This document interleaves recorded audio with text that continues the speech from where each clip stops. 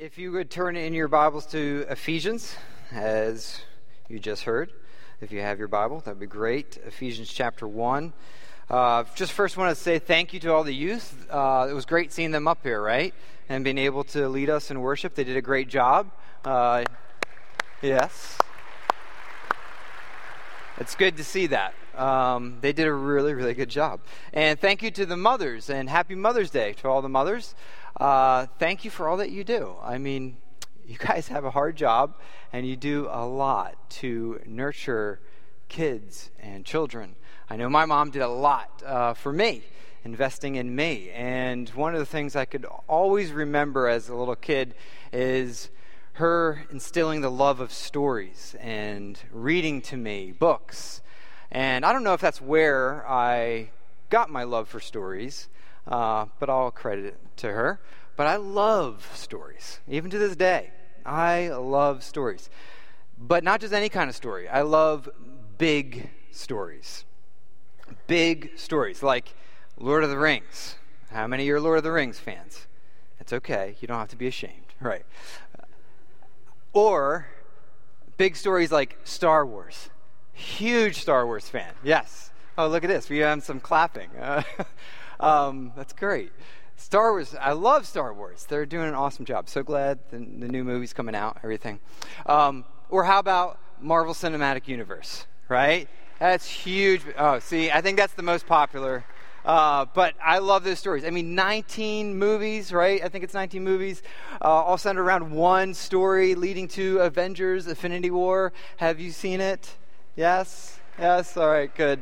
It's awesome. If you haven't seen it, I will, spoiler free, I won't say anything. It's all a dream. No, just kidding. It's not that. I didn't spoil anything, so don't worry. Go see it. It's awesome. But big stories like that. I love big stories, especially when they're true big stories. So, for example, World War II stories, I love hearing about those stories.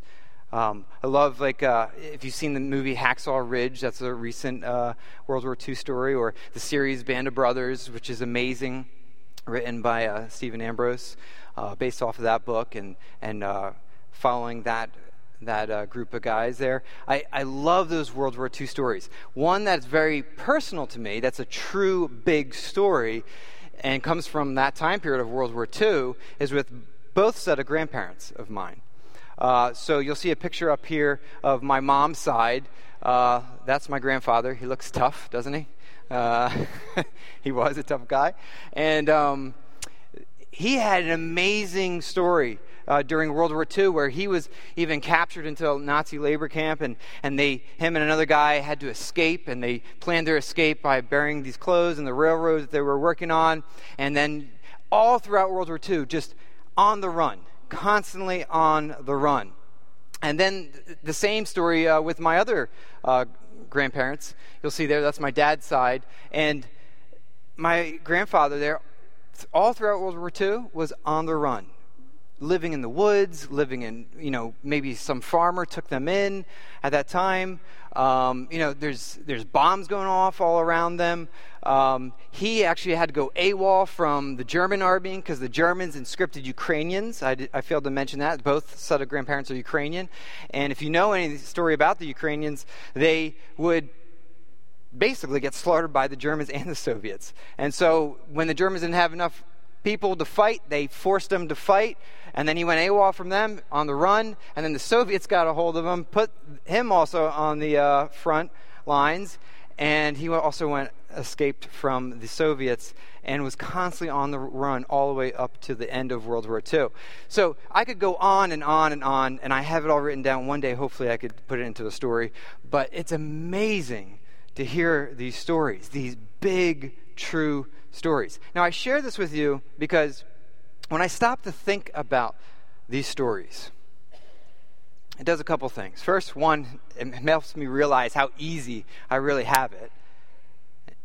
But the other thing that it does is when I frame my story and what I'm going through in light of the bigger story of my family history, it just gives me perspective on life. It gives me a huge amount of perspective. Have you ever faced that? Have you ever faced that, where you face some story and it gives you perspective on your life and what you may be going through. Well, you and I are living stories. Each of us has a story. You're in a story right now. And especially as followers of Jesus, you're in a story. And just like every story has, a setting, a plot, maybe a plot twist, characters, a point of view, typically from the author's point of view. Well, as followers of Jesus, you and I are in a story. God's big story. And just as Pastor Marty shared last week, that as a follower of Jesus, you are in Christ, and everything that how the Father looks at Jesus, he looks at you because you are in Christ. And all the blessings Jesus enjoys from God the Father, you have as well. Well, if you are in Christ, you are also in God's big story. You are in God's big story. Your story needs to be framed in God's big story. But often we kind of just get caught up in our own stories, right? Like, I know it happens to me. We can get caught up in little stories, I'll call them. Little stories, because they pale in comparison to God's big story. Maybe it's these little stories of one day, fill in the blank. One day I'll get that job position and have that salary that I've always been desiring. And that's been your story. It's a huge part of your story. Or the one day I'll meet that special someone, I'll meet the person, that companion, and all your life it's just like kind of tunnel vision, trying to find that certain relationship with that person. A little story. Or it could be, I know we have a lot of youth here, and we have students, and it's great. And guys, your story right now is school, right? And all you see is the story is school, and when is school going to be done? And I'm going to have to go for how many more years of school? And that's the story you're in. That's all you can see. That's all you feel like you're in, these little stories. But sometimes they could be not just little stories, but messy stories. We live in a world that is a mess, and you could be going through something where you have been diagnosed with cancer or some other type of illness, and it's just rocking your world completely, and that is the story that you're living in. Or you may have gone through a divorce, or maybe you've lost a job, and you're like, I've never saw this coming. I never thought I would be losing my job, and now I don't know how I'm going to make ends meet, and that's the story you're in. Or maybe as youth and students, maybe even just older adults, you're in a relationship and a breakup just happened, and it's hard, and that's the story you're in. You're trying to deal with that. Or some misunderstanding between friends, and there's some conflict and tension, and it's just drama you feel like day in, day out, right? That's the messy story you may be in. And I'm not minimizing the pain in any of these, and I'm not in any way wanting to minimize the validating the feelings that you feel when you're in these messy stories. But what we need to do, and what I find helpful for me, is when I take those little stories or those messy stories and I frame it in light of God's big story, every day just seems to get a little bit better. As it gives me hope and gives me meaning and purpose of this story that I may be going through in light of God's big story. And that is the point that I want to make for you and I, is for us to frame our story within God's big story. We need to build the practice of that and even have time to do that today. Because Paul, in the book of Ephesians, in his letter actually to the Ephesian church, he is wanting to help these believers understand God's big story. Before he tells them anything of what they are to do in chapters 4 through 6 as a follower of Jesus, like here's what you should do, he wants you to see what has been done for you in this God's big story. He wants you to see what God has done and the story that you are in. And so the whole idea is to frame your story within God's big story. Some of you need to do that today. And it's also a practice we have to build in our lives every day to frame our story within God's big story. And there's a couple reasons why. The first point is this. This big story has a big plot. why you need to frame your story in God's big stories, because this story has a big plot. You and I and God are the characters. The setting is this world. Well, what's God's plot? Look with me at Ephesians chapter 1, verse 1. It says, Paul, an apostle of Christ Jesus by the will of God, to the saints who are in Ephesus and are faithful in Christ Jesus, grace to you and peace from God our Father and the Lord Jesus Christ. A very standard greeting. And then he goes on to say in verse 3, Blessed be the God and Father of our Lord Jesus Christ, who has blessed us in Christ with every spiritual blessing in the heavenly places, even as he chose us in him before the foundation of the world, that we should be holy and blameless before him. So right here in verse 3, he starts off a poem of praise, just saying, Blessed be God the Father. Praise be to God. You see that word bless, blessing, blessed, over and over. And he's saying, praise be to God, how awesome God is for blessing us, who has blessed us in Christ, given us everything we need for a full and joyful life with him and with others in this world, with every spiritual blessing. He's saying this comes from the Holy Spirit.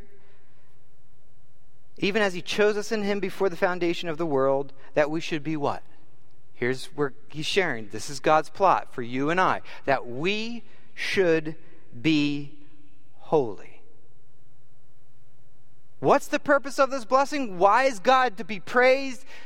Because he's given us every blessing in Christ that we should be. For what purpose? What's the plot? That we should be holy. To be holy? Really? Paul, holy? I'm going to have a joyful and full life by being holy? That doesn't sound like it. You know, because a lot of times when we use that word holy today, it's probably in a negative sense. Like, oh, she's so holy. Or she thinks she's so holy. Or he thinks he's so holy. So holier than thou. Throw in a little King James thou, you know. We don't use it in a positive sense. We use it in a negative sense.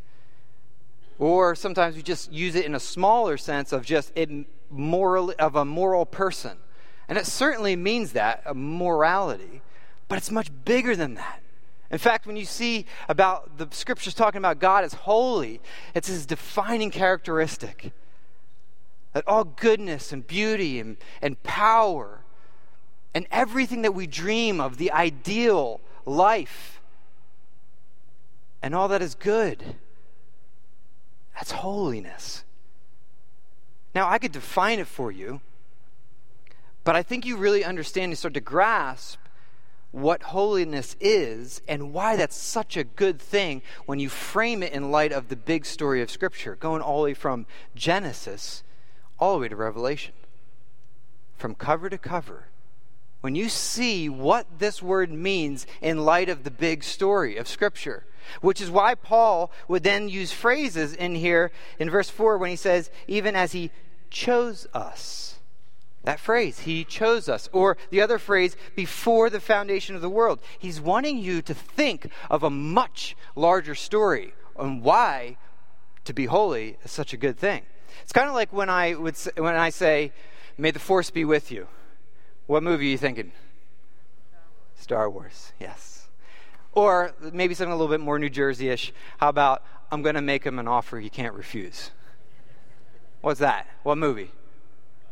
Godfather. Good. You could say it. Godfather. So I say those words or those lines, and immediately you think of the story. You know the story that I'm talking about. The same with, and this is what New Testament authors will do all the time. They will include little phrases here because they want you to get grounded in the larger story. So like a Jewish person in that time period, they would immediately know what he's talking about. So he chose us. What story does that remind you of? I think I heard someone say it. The story of Israel. The story of Israel. How God selected, he chose a certain people so that he could bring his blessing to the world. he chose us. And then before the foundation of the world, what is he referencing? What story is he referencing there? The foundation of the world, Genesis, chapter 1, 2, 3, the very beginning. He wants you to see the story of Jesus, of how his story is a fulfillment of the story of Israel, of the story of all humanity. And for you to grasp why holiness is such a big deal and is the plot line of the Bible. Now, I could just talk about that, but I think this video that I want you to watch does a great job of tracing this theme of holiness from the very beginning and helping you understand how the story of Israel and the story of all humanity connects up with the story of Jesus and with your story as well. So check out this video. You've probably heard the word holy before, or at least sang it in a church song once or twice. And for most people, this idea is really just connected to being a morally good person. So God is holy because he's morally perfect. Yeah, that is part of it. But in the Bible, the idea of holiness is even bigger and more rich. What it's really describing is how God is the creative force behind the whole universe. He's the one and only being with the power to make a world full of such beauty and life. And so all these abilities, they make God utterly unique, which is the meaning of the word holy. So a helpful way to think about God's holiness is by using the sun as a metaphor. The sun is unique, at least within our solar system, and it's really powerful. It's the source of all this beautiful life on our planet. And so you could say that the sun is holy. And you can actually take this metaphor even further in that the whole area around the sun is also holy. Yeah, because the closer you get to the sun, the more intense it gets. Yeah, exactly. So that very power and goodness that generates all this life is also dangerous.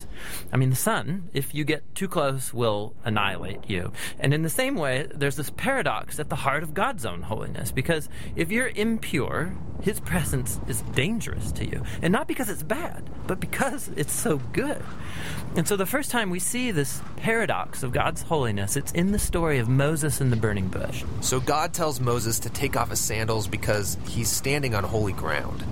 And Moses covers his face in fear, and God says, hey, don't come any closer. It's intense. It's actually that intensity of God's holiness that's explored even more in the stories about Israel's temple, which was the main place where God's holy presence was located. And at the center of the temple was this room called the Most Holy Place, this the hot spot of God's presence. And whether you're an Israelite living in the land around the temple or a priest working right in the temple, you're in proximity to God's holy presence, which is dangerous. Yeah, this is a problem. So how's it supposed to work? Well, in the Bible, the solution is that you need to become pure. So like being morally pure. Yeah, and that's easy enough to understand. But the Bible spends a lot of time talking about another kind of purity, being ritually pure, which is a state where you separate yourself from anything related to death, like touching things like diseased skin or dead bodies or even certain bodily fluids. All these make you impure. And becoming ritually impure isn't necessarily sinful. What's wrong is waltzing into God's presence when you're in an impure state. And so that's why God gave the Israelites very clear instructions for knowing when they were impure, steps to become pure, so that they could go into the temple again. So that's what the book of Leviticus is about. Right. But it doesn't stop there. This idea keeps developing. So later in the scriptures, we find this really interesting story by a prophet named Isaiah. And he has this crazy vision where he's in the temple and he's right in God's presence. He's totally terrified. Yeah, he knows the rules. He shouldn't even be in there. And he's worried about being destroyed. And then this crazy creature called a seraphim. Yeah, that is a crazy creature. Totally. So it flies over with a hot coal, and then it sears Isaiah's lips with the coal and says something really weird. Your guilt is taken away, and your sin is atoned for. So this burning coal somehow makes Isaiah pure. Yeah, it's remarkable, because normally, if you touch something impure, it transfers its impurity to you. But now here's this new idea, where you have this coal, this very holy and pure object, and it touches Isaiah, and it transfers its purity to him. Isaiah is not destroyed by God's holiness. He's transformed by it. I mean, the implications of this are just huge. But there's one more development, this time from another prophet, Ezekiel. And he has this vision where he's standing at the temple and he sees water trickling out from it. And then that water turns into a stream, and then it grows into a deep river that starts flowing through the desert, leaving this trail of green trees behind it. And then it flows into the Dead Sea, making everything fresh and alive. So instead of becoming pure first and then going into the temple, here God's holiness comes out from the temple, making things pure and bringing them to life. What does it all mean? So we don't know until we meet this man, Jesus. And he claims that he's fulfilling all of these ancient visions, but in surprising new ways. So Jesus, he went around touching people who are impure, people with skin diseases, a woman with chronic bleeding, or dead people.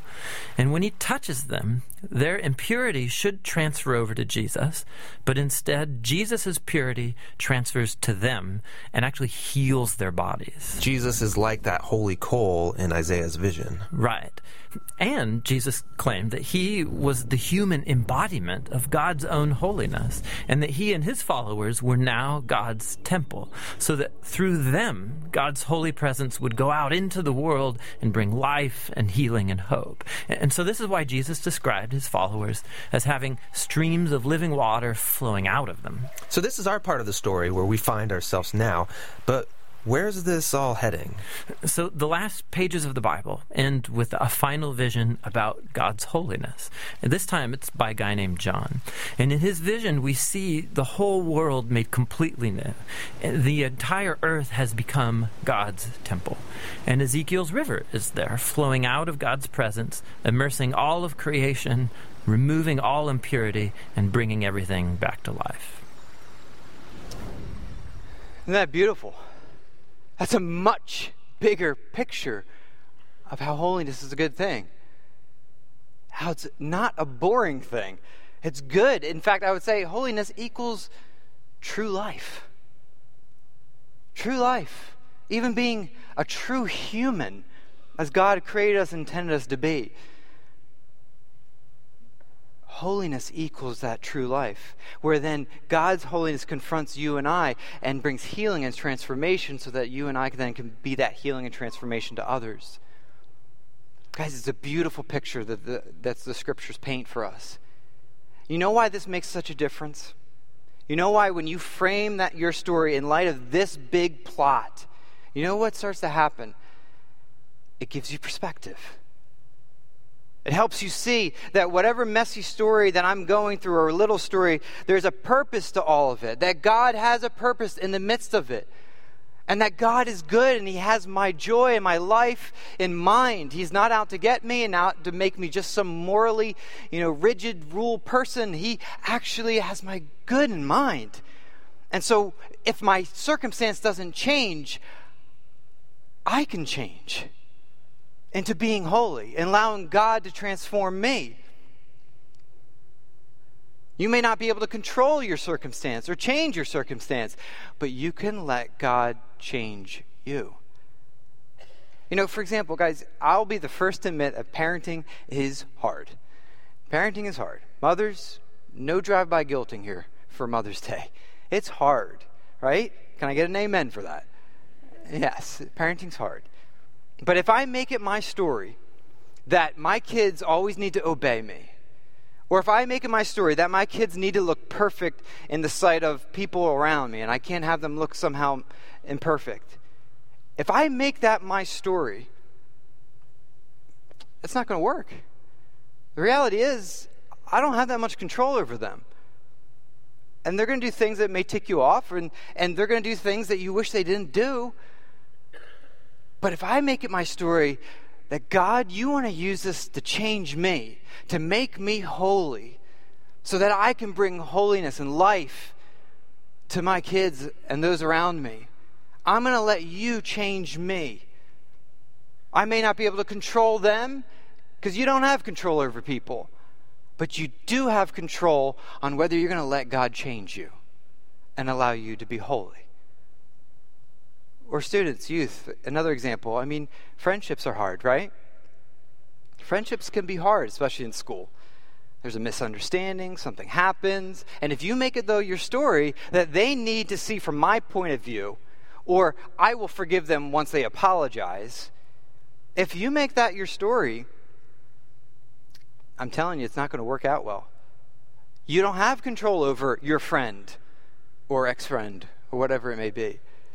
But you do have control over how you are going to respond to allowing God to change you, to be more holy, so that you could show that holiness to your friend. This is God's plot. This is the difference it makes when you frame your story in light of God's big story and this plot of wanting to make you holy. But this big plot also has a big plot twist. It has a big plot twist. And what do I mean by plot twist? Well, when you're listening to or watching a story or reading the story and you think it's going to go one way and then all of a sudden it just changes completely. Like, oh, I didn't see that coming. Whoa, how'd that happen? Something totally unexpected. Like, for example, in Star Wars, right? Darth Vader with Luke Skywalker, and Darth Vader says, "No, Luke, I am your father," right? That's my Vader impersonation. And that's a plot twist. You're like, I didn't see that coming. Whoa, what in the world? Or how about another example with Planet of the Apes? Not the new version, the older version. New versions are awesome too. You got to see them. But the old one with Charlton Heston, and he realizes at the end he was on planet Earth all the time and not on some like alien planet or some distant planet, and that it was Earth all the time. I'm sorry if I just ruined the movie for you, but it's old, so you should have seen it by now, all right? And I'm not going to do a Charlton Heston impersonation of him at the end, because only he could do that. And frankly, it would be embarrassing. So, plot twist. That's what we mean by plot twist. Where's the plot twist here in the Bible? Where's the plot twist here? If God wants me to be holy, did you notice the other word? I didn't just skip over it. Do you notice the other word after that? Says that we should be holy and blameless before him. What does blameless mean? Without guilt. But you and I know I got guilt. I don't treat others the way that God wants me to. I don't do things that I should be doing. I have certain attitudes that need adjusting, and I'm not blameless. I got guilt. You have guilt. So how is that possible? How can we be holy and blameless, free from guilt? The plot twist here is you may think that you have to do something to be holy and blameless. You may think you have to do something to be holy and blameless in God's eyes. But the plot twist here is that you don't do anything. It was done for you. Jesus is the plot twist. Jesus' life, death, and resurrection, he earns for you to be holy and blameless. It's not your works that puts yourself in God's favor. God did it for you, because the whole Old Testament is trying to drill it in us that we can't do anything to save ourselves. We need someone to do it for us, and only God could. To be holy and blameless is not trusting in what you do, and not even, dare I say, trusting in Jesus and also what you do. It is trusting in Jesus alone for what he has done for you.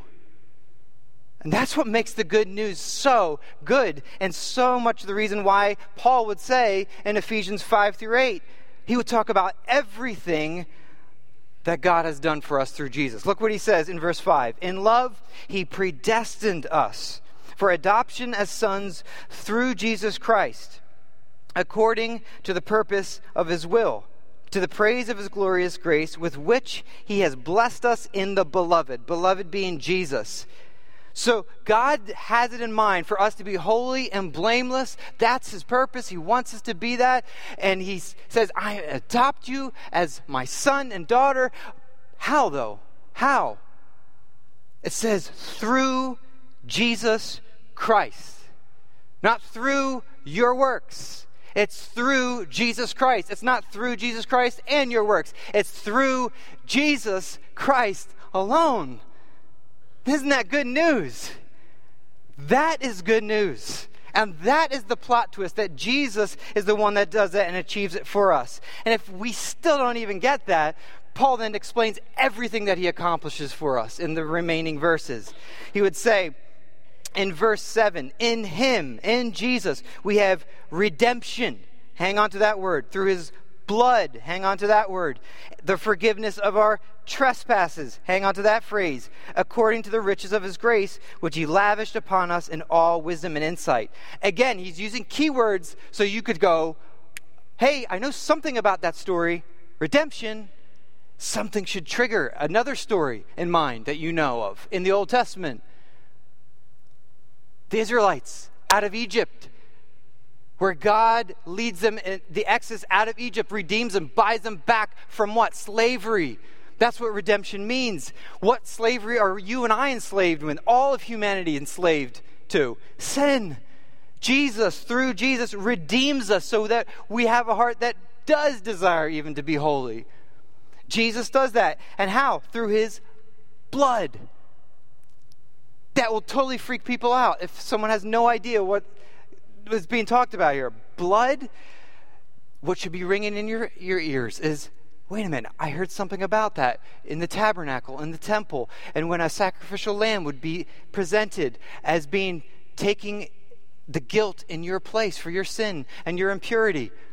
And somehow my sin would be transferred to that lamb there that's pure and spotless. And that pure and spotless sight of that pure and spotless lamb, that innocence would be transferred to me. Well, the bad news about that was you have to do that day in, day out, day in, day out. But Jesus is the eternal sacrificial lamb. And his blood covers all past, present, and future sin, which allows you and I to have forgiveness, as it says there, of our trespasses. Trespasses meaning a broken relationship.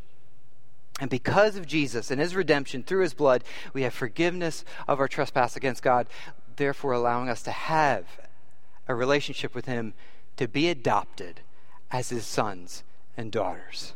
Amen? Amen. Through Jesus Christ. Now, why would God even do this? Look what it says, according to the riches of his grace. That's who God is.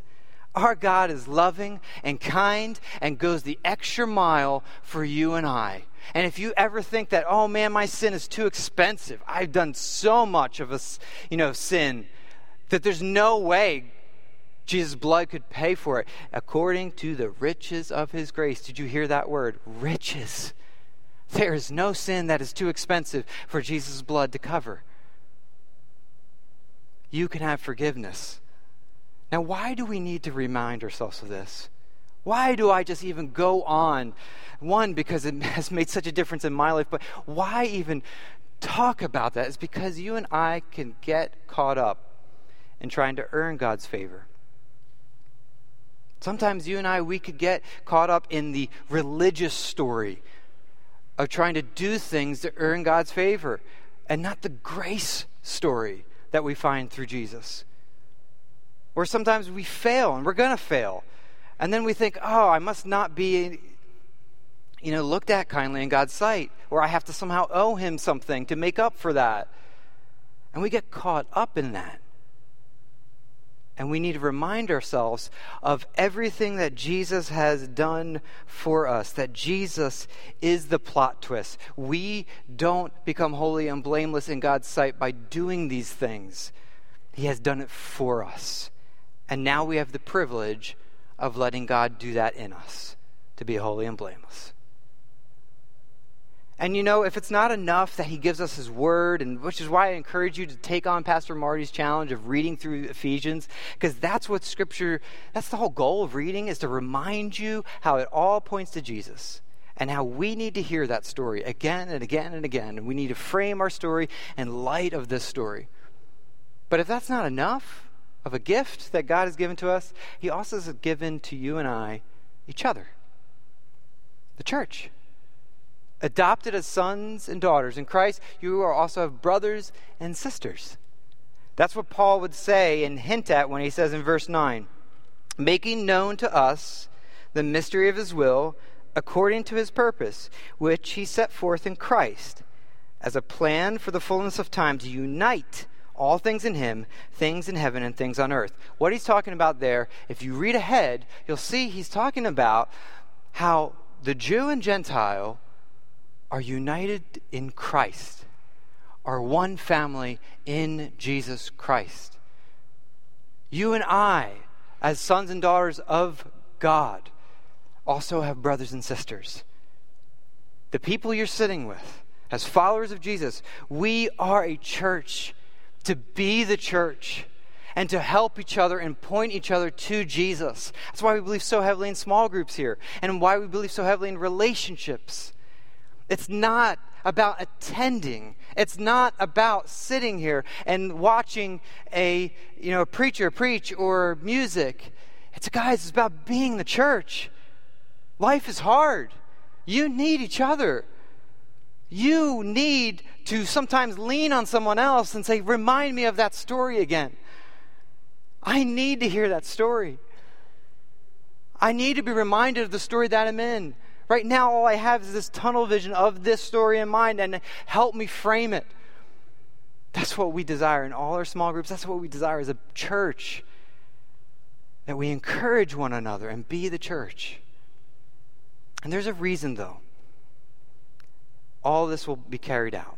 The reason why we can be the church together, the reason why God will carry out his plan of making us holy, there's a reason. Because behind this story is an author. Behind this story is an author. What does an author do? An author does what? An author frames the way the whole story is going to go. He controls the narrative of the story. He writes the characters. He's involved. Well, you can know that the author of your life is involved. God is the author. And the reason you frame your story in light of God's big story, to remind yourself that there is an author that is behind my life, not out for my bad, not out to make life difficult, but for my good. This is why I think Paul would say in verse 11 through 12, and as he talks about everything we have in Jesus, also says there's who's behind it all. And he would say in verse 11, in him, in Jesus, we have obtained an inheritance. That's another word he's trying to help us understand, is inheritance, meaning the new heavens and the new earth. What's coming? The end of the story. And he says, having been predestined according to the purpose of him who works all things according to the counsel of his will, so that we who were the first to hope in Christ might be to the praise of his glory. Do you see that phrase? The purpose of him who works all things according to the purpose of his will, according to the counsel of his will. He has a purpose for you. He is in control, and that's a good thing. Yes, he lets you control some of the narrative. He lets you make choices. But you can know that there's an author that has your good in mind. Every chapter, every page, he is there. And do you know how I know that? Because of what Paul says later on, that God has given to you and I as a guarantee of this inheritance. He would say in verse 13, in him you also, when you heard the word of truth, the gospel of your salvation, and believed in him, were sealed with the promised Holy Spirit, who is the guarantee of our inheritance until we acquire possession of it, to the praise of his glory. The Holy Spirit. God, in his love, and guarantees his love and plan for you with a promise, the Holy Spirit, that makes you aware of God's love for you and brings you always to Jesus, always to Jesus, always to the plot twist of Jesus, always to the fact that he's doing a work in you. You know that's the Holy Spirit when those thoughts come in mind, when you are reminded of those things, and helps you understand that God is with you through every step of the way, from the middle of the story all the way to the end. You know, guys, when we frame our story, little story, messy story, in light of the big story, it makes such a difference. It gives us perspective. It's kind of like Impressionist painting. You know, when you look up close, have you ever done that? You look up real close to a painting and you see all the brush strokes and it just looks like a mess. If that's all you're seeing, it looks like a mess. It doesn't look like anything coherent. But then when you step back and you look at the painting and you see all those brush strokes, all those things coming together to paint a beautiful picture, that there is an author behind it all. And I'm telling you guys, there's a God that is good and that loves you and is the author behind your life. But there's a part that you have to play. And it's this, in answering this question. Will you let him be the author of your life? Will you let him be the author behind that little story that you're in, helping you see the much larger story? Will you let him be the author of your life with that messy story that you're in? That's all you just see. And for some of you, you know, Jesus has not been the author of your life. He has just been someone that you thought of when you heard the gospel as, you know, just fire insurance. So you don't have to, you know, be damned. And you're just living your life however you want to live. And Jesus is not the author of your life. And you wonder why things sometimes become a mess that they are in. But even when things are not in your control and they just become a mess, because that's the world we live in, are you going to frame it in God's big story and let him be the author?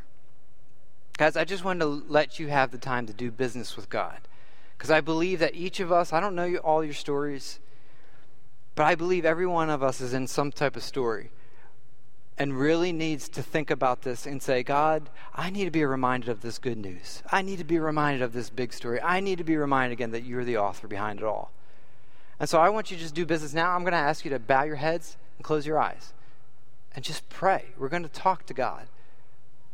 I'll lead you through it in the beginning, but will you let him be the author of your life? If you do not know God, you have been trying to do the religious thing, and you're ready to say, Lord, I need you to be the author of my life. All it starts with is talking to God, acknowledging that you need him, acknowledging that you need everything that Jesus provides with that forgiveness that is found in him. And for those of us that are followers of Jesus and we're just caught up in some little story that we've been making all life about, or there's a mess that we're in, will you let God be the author of that, over that, so that he could bring his goodness, change you, bring his holiness?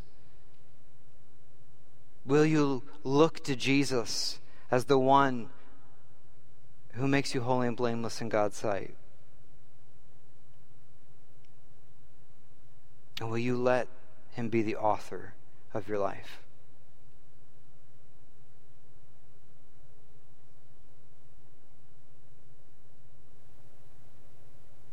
Or God, it is a good thing to know that this is a big story that we're a part of.